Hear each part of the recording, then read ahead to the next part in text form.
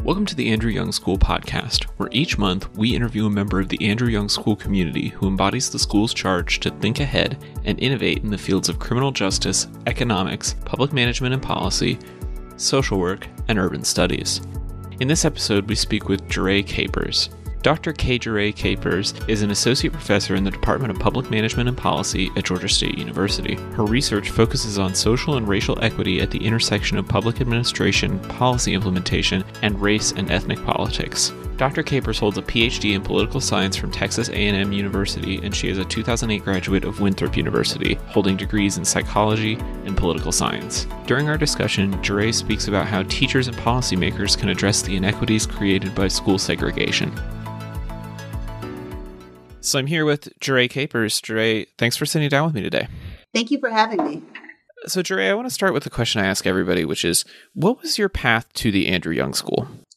Good question. I actually shared this kind of with my students yesterday in class as I asked them what their plans were for post-GSU life. So my story and pathway here is kind of interesting. It started with not knowing what I wanted to do when I grew up.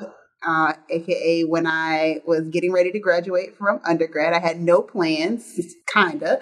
And I had the opportunity to do an internship through the Congressional Black Caucus Foundation with Congressman James Clyburn in 2009 after I graduated from undergrad. And that gave me the opportunity to see Congress at work and to see policy making live.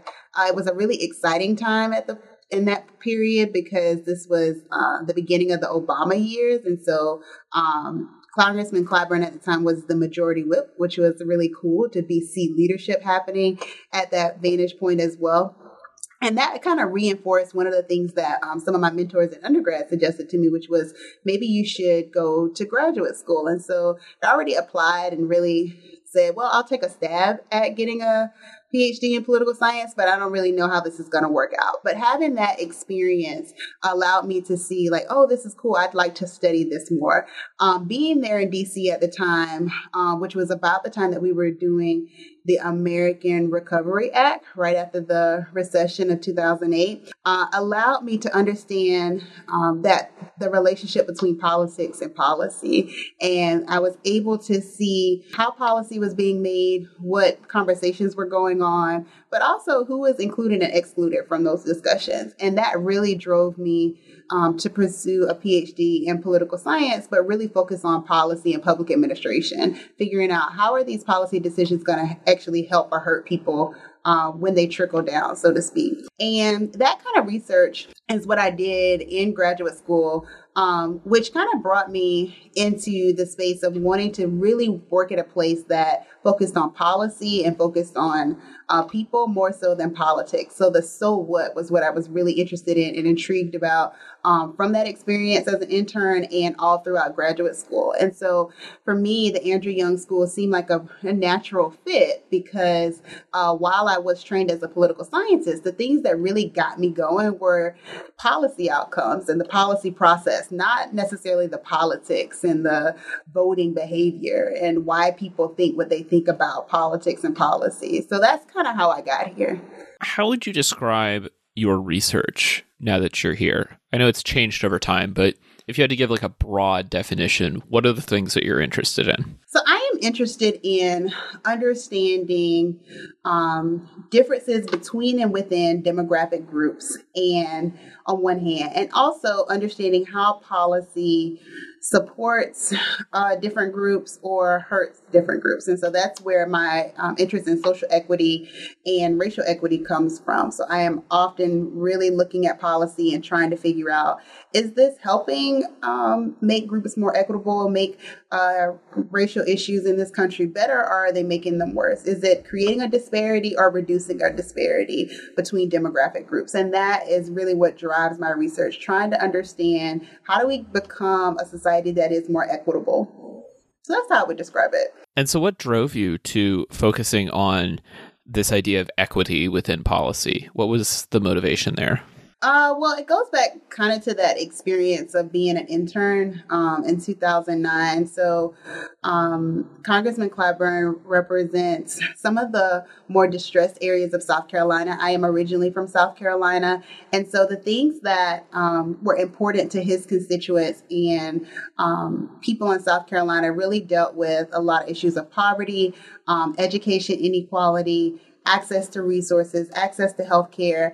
And a lot of his area and where I grew up, which eventually became a part of his district as well, is very rural. And in very rural areas, there's a lot of inequality, a lot of poverty, not a lot of opportunity, and it's very inequitable there. And so growing up in that space, allowed me to see firsthand, even if I didn't necessarily experience it myself, see the implications of not having resources and what that does to society. And so that having that experience on one hand, seeing people work on those issues in the political space, but also growing up in that area really drove me to be passionate about trying to figure out why these issues are happening and what we can do about it. And in recent years, that's led you to a focus on researching school segregation. I guess my broader question about that before we really dive into that work is, what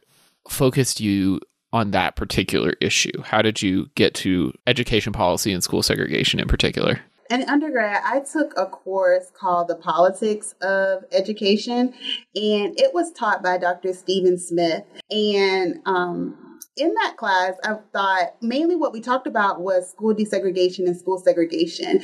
I should disclose, where I went to undergrads, Winthrop University, which is fairly close to Charlotte, North Carolina. And Charlotte, North Carolina, has a little history of being in a lot of the desegregation debates historically. So that my professor was really involved in some of the cases, him and his wife, involved in those cases, trying to make school desegregation work in Charlotte. And so he had a lot of firsthand knowledge about school desegregation and its benefits, but some of the consequences of school desegregation and trying to make that work out in Charlotte. And so his course really, although it was called The Politics of Education, it really focused on that. And that's kind of where that interest started, because initially I thought, are we really still doing this? And then it dawned on me that of course we're still doing this, because we barely did it, right? And that's something that I learned in his class was that while 1954 seems like a long time ago, it took 10 years before schools ever moved on the issue. And then once they moved on it, they began to retreat in about 15 to 20 years after seeing some movement. And there was a retreat from that period on. And so that's kind of where that interest in school desegregation started. In graduate school, I kind of tinkered with it off and on.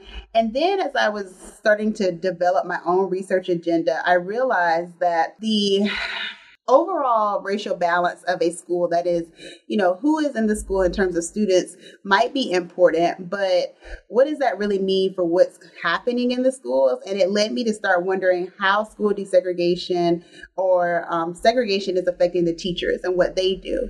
And so having that background in his class and sort of tinkering with it, and also having an interest in implementing policies and focusing on teachers helped me kind of bring all that work together. So that's sort of the origins, and it has fueled me to explore both school desegregation and segregation, but also teacher implementation and demographics as well. You touched on something just now that I want to briefly revisit, which is desegregation became the law of the land in the 1950s, but yet we still end up with segregated schools, even here in 2021. Can you briefly touch on how that still exists as a reality for so many Americans? Yeah. So what the Brown v. Board of Education decision did in 1954 was to say, we cannot legally segregate schools, right? So it eliminated legal segregation within schools. It took 10 years for schools to actually implement programs and policies to start to see some movement. And that happened really because the federal government began to say, if you continue to do this, we will withhold funding.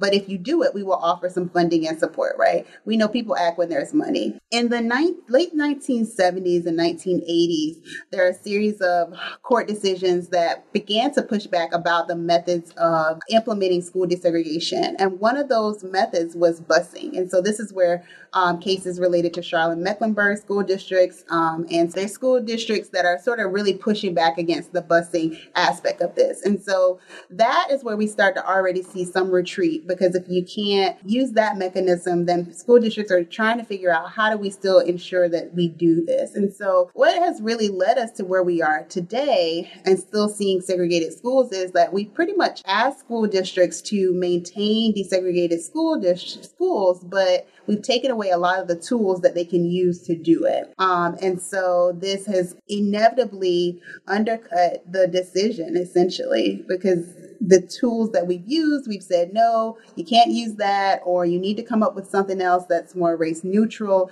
And while some race neutral options have worked, so for example, for a while in North Carolina and Wake County, where the Raleigh-Durham area is, they decided that they would focus on class to try to manage desegregation, but then they moved away from that. And so over time, we've kind of given up on it, essentially. We've recognized the problem, but we've given up on it because the tools have either been taken away or they've just become too hard to use.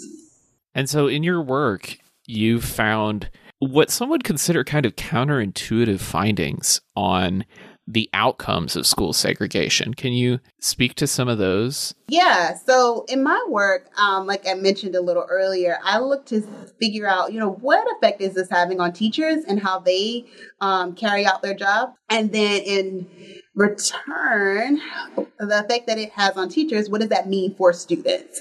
And so in my research, I find that in more segregated schools, teachers tend to use their discretion to benefit students of color to a greater extent than teachers in schools that are desegregated. And it seems counterintuitive because the general understanding is that desegregated schools should be better, right? They have all of these benefits, such as greater resources. There's a greater emphasis on diversity.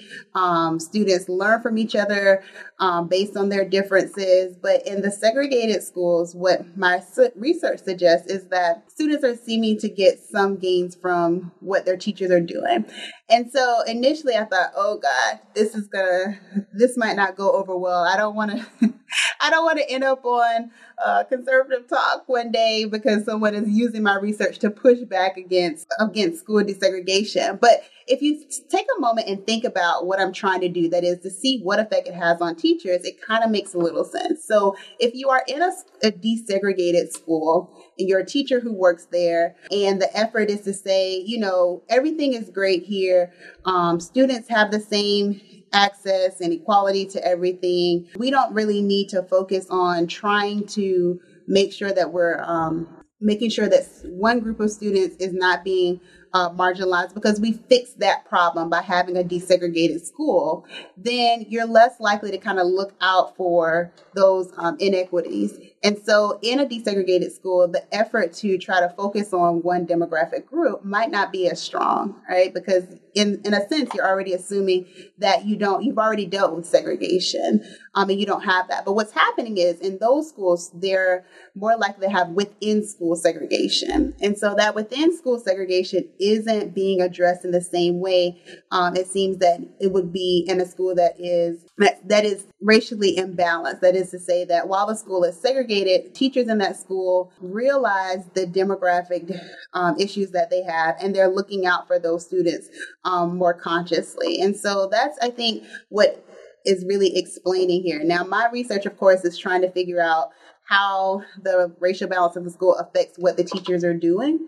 And I definitely think there's more to the story than what I can figure out with the data that I have so far. And I encourage people to continue to work on this work. But I think it's the first step to trying to figure out, what might we gain with the limited resources that sometimes come with a segregated school. And so there are some sort of, I would say, some small benefits to that. And there's a slight advantage in some sense in trying to get equitable access to some resources in a segregated school that you may have to compete with in a different way in a desegregated school. And that's really kind of an interesting way to look at these issues of inequities, because essentially what you're saying is there are paths to success for these students in both environments. It's just that those paths may look very different, or at least the actions that the teachers take to put them on those paths will look very different. Am I summarizing that correctly? Yeah. I think you're kind of onto something here, right? It's like, I don't want to give the impression that I'm like advocating for segregated schools. That's not what I'm saying. But if we understand that schools are segregated and that we have already taken away the tools to desegregate schools, what can we do and what should we be doing to give students who are in these segregated schools the best resources and the best opportunities? And what opportunities are there? And so my research at least shows that, they are more likely to be recommended for gifted education and to get some benefits from those teachers in a way that students in desegregated schools are not. And so that's sort of one of the thoughts that I'm thinking is like the next step in practice for schools if we have moved away from desegregation, unfortunately. So let's talk about those next steps a little bit. What are you learning from your current line of research about how teachers should ideally work in these environments? That's a good question. So what I am learning about what teachers can do and should do is like first to understand the mechanisms at work and where you work, right? And so sometimes, teachers are there, they have a lot of responsibilities, they have a lot of tasks, and they have a lot of pressures to execute tasks and to support students and to teach students. But recognizing the boundaries and the restrictions of the environment that you teach in, and that's not just in terms of resources, but also the politics and the community and even the structures that you operate in, and realizing how those things influence what you can do and what you can't do, I think is one way that teachers, and I'm learning that teachers might have a better understanding of how to support students, right? So for example, if you recognize that your community promotes diversity in language only, but you use within school segregation, that is, you hardly recommend students of color for gifted education, or you engage in discipline disproportionality, that is, you are more likely to suspend students of color for minor infractions than white students, then you recognize that your job has some sort of structural elements to it that, regardless of this discussion about diversity that your school says, that within that school, it's perpetuating inequalities in their practices. And so for teachers, I'm realizing and learning in my research that having that recognition, that understanding is the first step to figuring out, okay, what can I do to not be a part of that problem, to push back against those systems and those structures.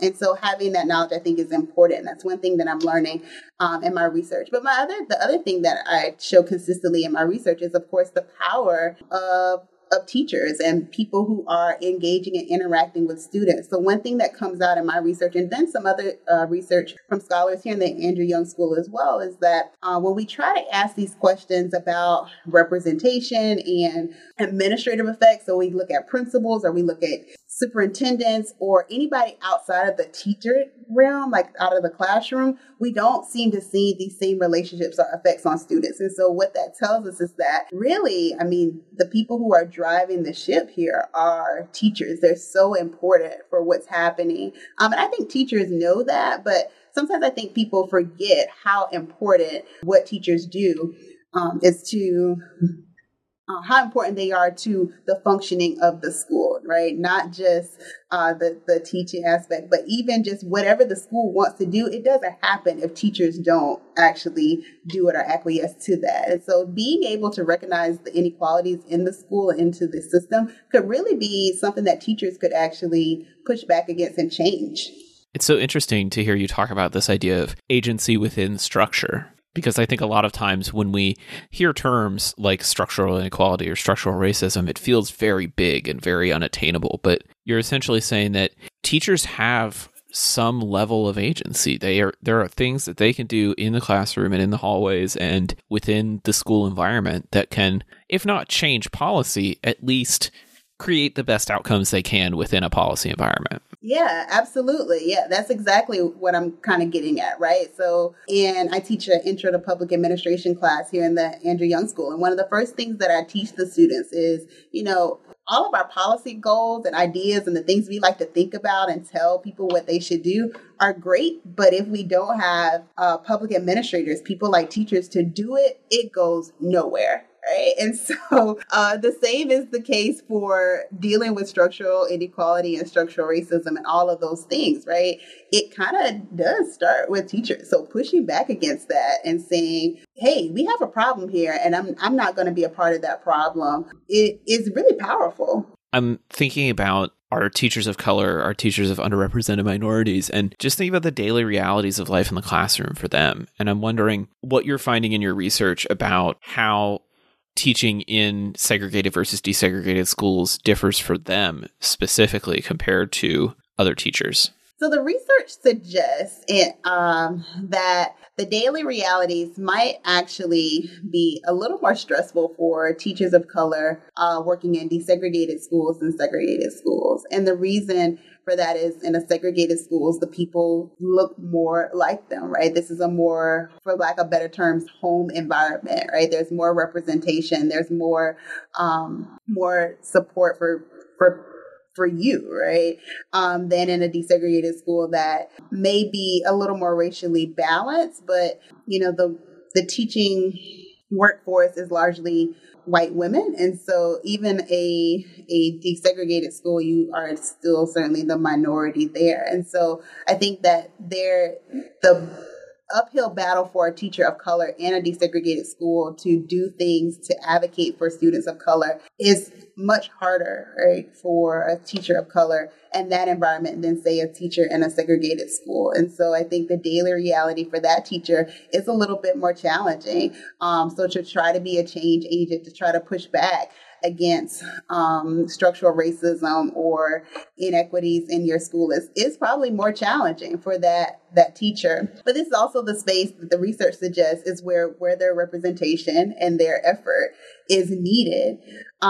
And then the other thought I have is this is also the space for that teacher to have the greatest impact too, right? Because this is what the research is showing where we're actually seeing more within school inequities and lost opportunities for students of color. So they certainly have the opportunity and ability to have the greatest impact in those schools. But you're right. I mean, the daily realities and daily challenges are more significant for a teacher in that environment.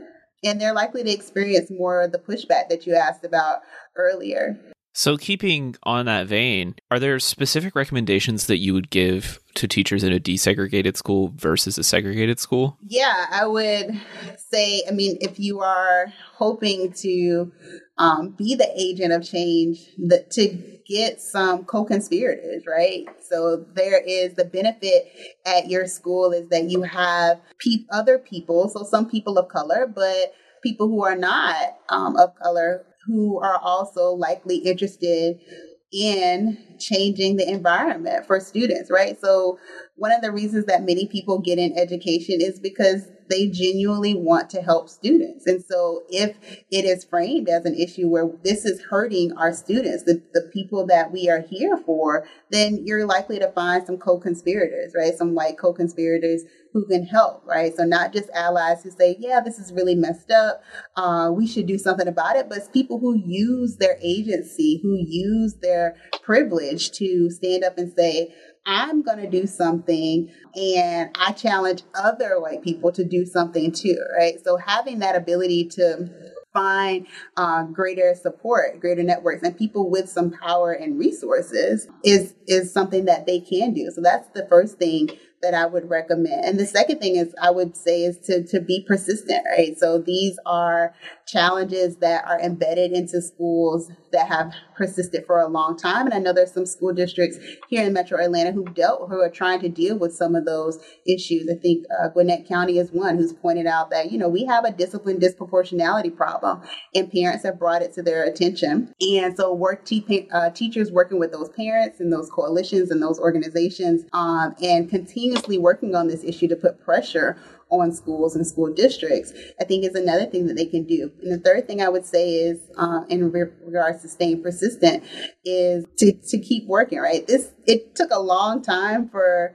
these systems to build up, and it's going to take some time to break them down too, right? And we haven't, as we started this conversation, 1954 seems like a long time ago, but it wasn't. And we actually didn't really start doing it until the 60s and 70s. And so the time that we've had it hadn't been that long. And so we have to keep working at pulling down these systems. And so what about teachers in a segregated school? Does the advice differ, or is it pretty similar? I think it's pretty similar, because we also have to remember that in my research, when I look at the segregation in the school, it's based on the student population. And so that means in that same school, you very well could have much more white teachers than Black teachers in that school. And that is to say that the percentage of Black teachers may be a little higher in the segregated school than the desegregated school. But because of the dynamics of education, those schools could still very much still have a sizable white teacher population. And so though in that sense, right, having co-conspirators is still going to be important in that segregated school as well. And the issues that they're pushing for might be somewhat different, right? So it might not be as based on within school segregation issues, but I think some of those things will be the same, and they'll have to use co-conspirators as well to get some support. So I think in some ways, yeah, the advice is the same. The issues might be a little different, but yeah. And this actually unearths another question that I'm curious about. You've mentioned a couple of times now that education as a whole is predominantly white and female. Is there anything in the research showing you a sort of pipeline level concern about not having teachers of color? So there are interesting conversations in the research about this issue. And so one of them is that there is somewhat of a pipeline issue. The second thing is that there is a retention issue. And so while we may get lots of people who are education majors and start in schools, many people do not remain in education after the first 5 years. And so what we see is a major drop-off in retaining teachers of color for various reasons. And so that has caused the issue we see currently with the demographics of schools, and so of the teacher population. Having ways to make sure that we retain teachers of color, that we support them, that we hear their issues, that we give them the resources that they need and support that they need to stay beyond the first few years is really going to be important to diversifying the workforce. And the other thing that sort of comes up in the literature in terms of talking about representation is ensuring that all teachers have training on being culturally competent, because some teachers, and this includes teachers of color as well, are trained in spaces that maybe don't teach that type of cultural competence, and then they move into schools that are, say, segregated, and they're not prepared for that environment. And that also affects teacher retention. And so making sure that the training also reflects the diversity of schools that teachers are going to be placed in, or hired in, or making sure just that the curriculum of teacher education and the pre-service training exposes teachers to all of the various environments they could possibly see is going to be important to addressing this issue too. So that if we are able to expand the representation at a quick rate, then we're also teaching upcoming white teachers to be prepared in this space, and also to push back against the inequalities that we see within schools. So we've talked a lot about the daily realities for teachers, which have changed dramatically over the last 13 months. I realize that a lot of your data was collected before the pandemic, but looking at your research agenda during and after what is sure to be a very traumatic period for a lot of schools, what are you thinking about in terms of impacts that COVID-19 might have on the types of issues that you're studying, and where are you going to start looking next? Good question. So one of my first thoughts last year as we went into lockdown was, what effect will this have on students of color, low-income students English language learners, so the marginalized populations of students. And I shared with some colleagues on another podcast that what we could see is greater effect of what we call summer slide, and this concept that in the summer months, some students lose some of the things that they gain during the school years because they're not practicing and they're not reinforcing it during the summer. And so that was my first thought, is like we could see major summer slide, maybe on a 5 times greater level. And that was just a random number I threw out, right? And now that we're a year in and we've tried to continue to make sure that students learn as much as they can, but they're doing it remotely, or their parents are helping them with it, and they may or may not have the skill to do it. And we're learning about new methods in classrooms. I think that I'm interested to start looking at that and trying to figure out, did the summer slide happen? And how great of a slide was it if it did? And then what does it mean long term? Does it mean that the expectations for moving to 4th grade need to adjust for a 3rd grader? Does it mean that we spend more time teaching students some of the basics in 3rd grade or reinforcing them in 4th grade before we can move to the 4th grade curriculum, for example? And so there are, I guess, a ton of questions that I'm thinking about in terms of students. And then on the teacher side, one of the things that I was concerned about or thought about was, how do teachers manage work in home? So if you are a teacher who has their own kids, so I am a teacher's kid, right? My mom was a teacher. And so my mom and I talked very early, like, what would you do if we were still, my siblings and I are all adults, but if we were still children and you still had to teach? And she said, I think that your dad and I would probably decide that I wouldn't be able to teach. Like we would have to focus on you all. And so this means that there are probably some really good teachers who've had to make that decision to say, I have to focus on my home. Now, what does that mean for keeping and retaining the talent in education? So I just talked about, we need teachers of color. We have a shortage of teachers. And then you may have some teachers stepping back from this space where students need them the most, right? Maybe they need to see them on the screen to keep them going. And so having those teachers step back, what does that mean for the workforce and the efforts to make schools more equitable in the long run? And so there are a lot of questions, like I said, that I have, and we'll have time, of course, to explore this for years to come on what COVID-19 has done to education and what the outcomes are and will be.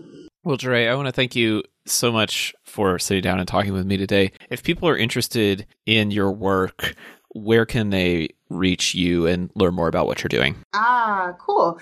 Yeah. So if you are interested in my work and what I'm doing, I have a website that is in desperate need of being updated, but still has some really good stuff, things that we talked about today, and some future projects, pending projects, I should say. It's just my full name, jureecapers.com is the website. You can certainly reach out to me via email, kcapers@gsu.edu. And then from time to time, I share things on Twitter. So look for me, my full name again, on Twitter. Awesome. Thanks so much, Jurée. This has been great. Thank you. The Andrew Young School podcast is produced by Taylor Olmstead with production assistance on this episode from Jennifer Giarratano. Our executive producer is Ivani Raval. We are a production of Georgia State University's Andrew Young School of Policy Studies, located in downtown Atlanta, Georgia. To learn more about the Andrew Young School, visit us online at aysps.gsu.edu or follow us on social media at aysps.gsu. If you enjoyed this episode, please remember to leave a review in your podcast app of choice, and we'll be back next month interviewing another policy thought leader from the Andrew Young School of Policy Studies at Georgia State University.